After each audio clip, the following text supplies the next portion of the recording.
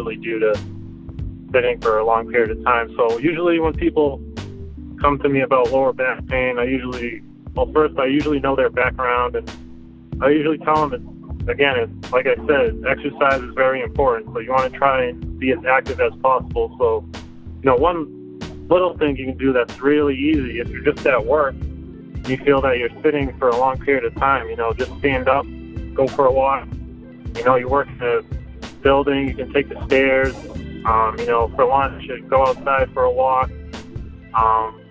Even do some stretching at your desk. One great exercise for low back pain is stretching.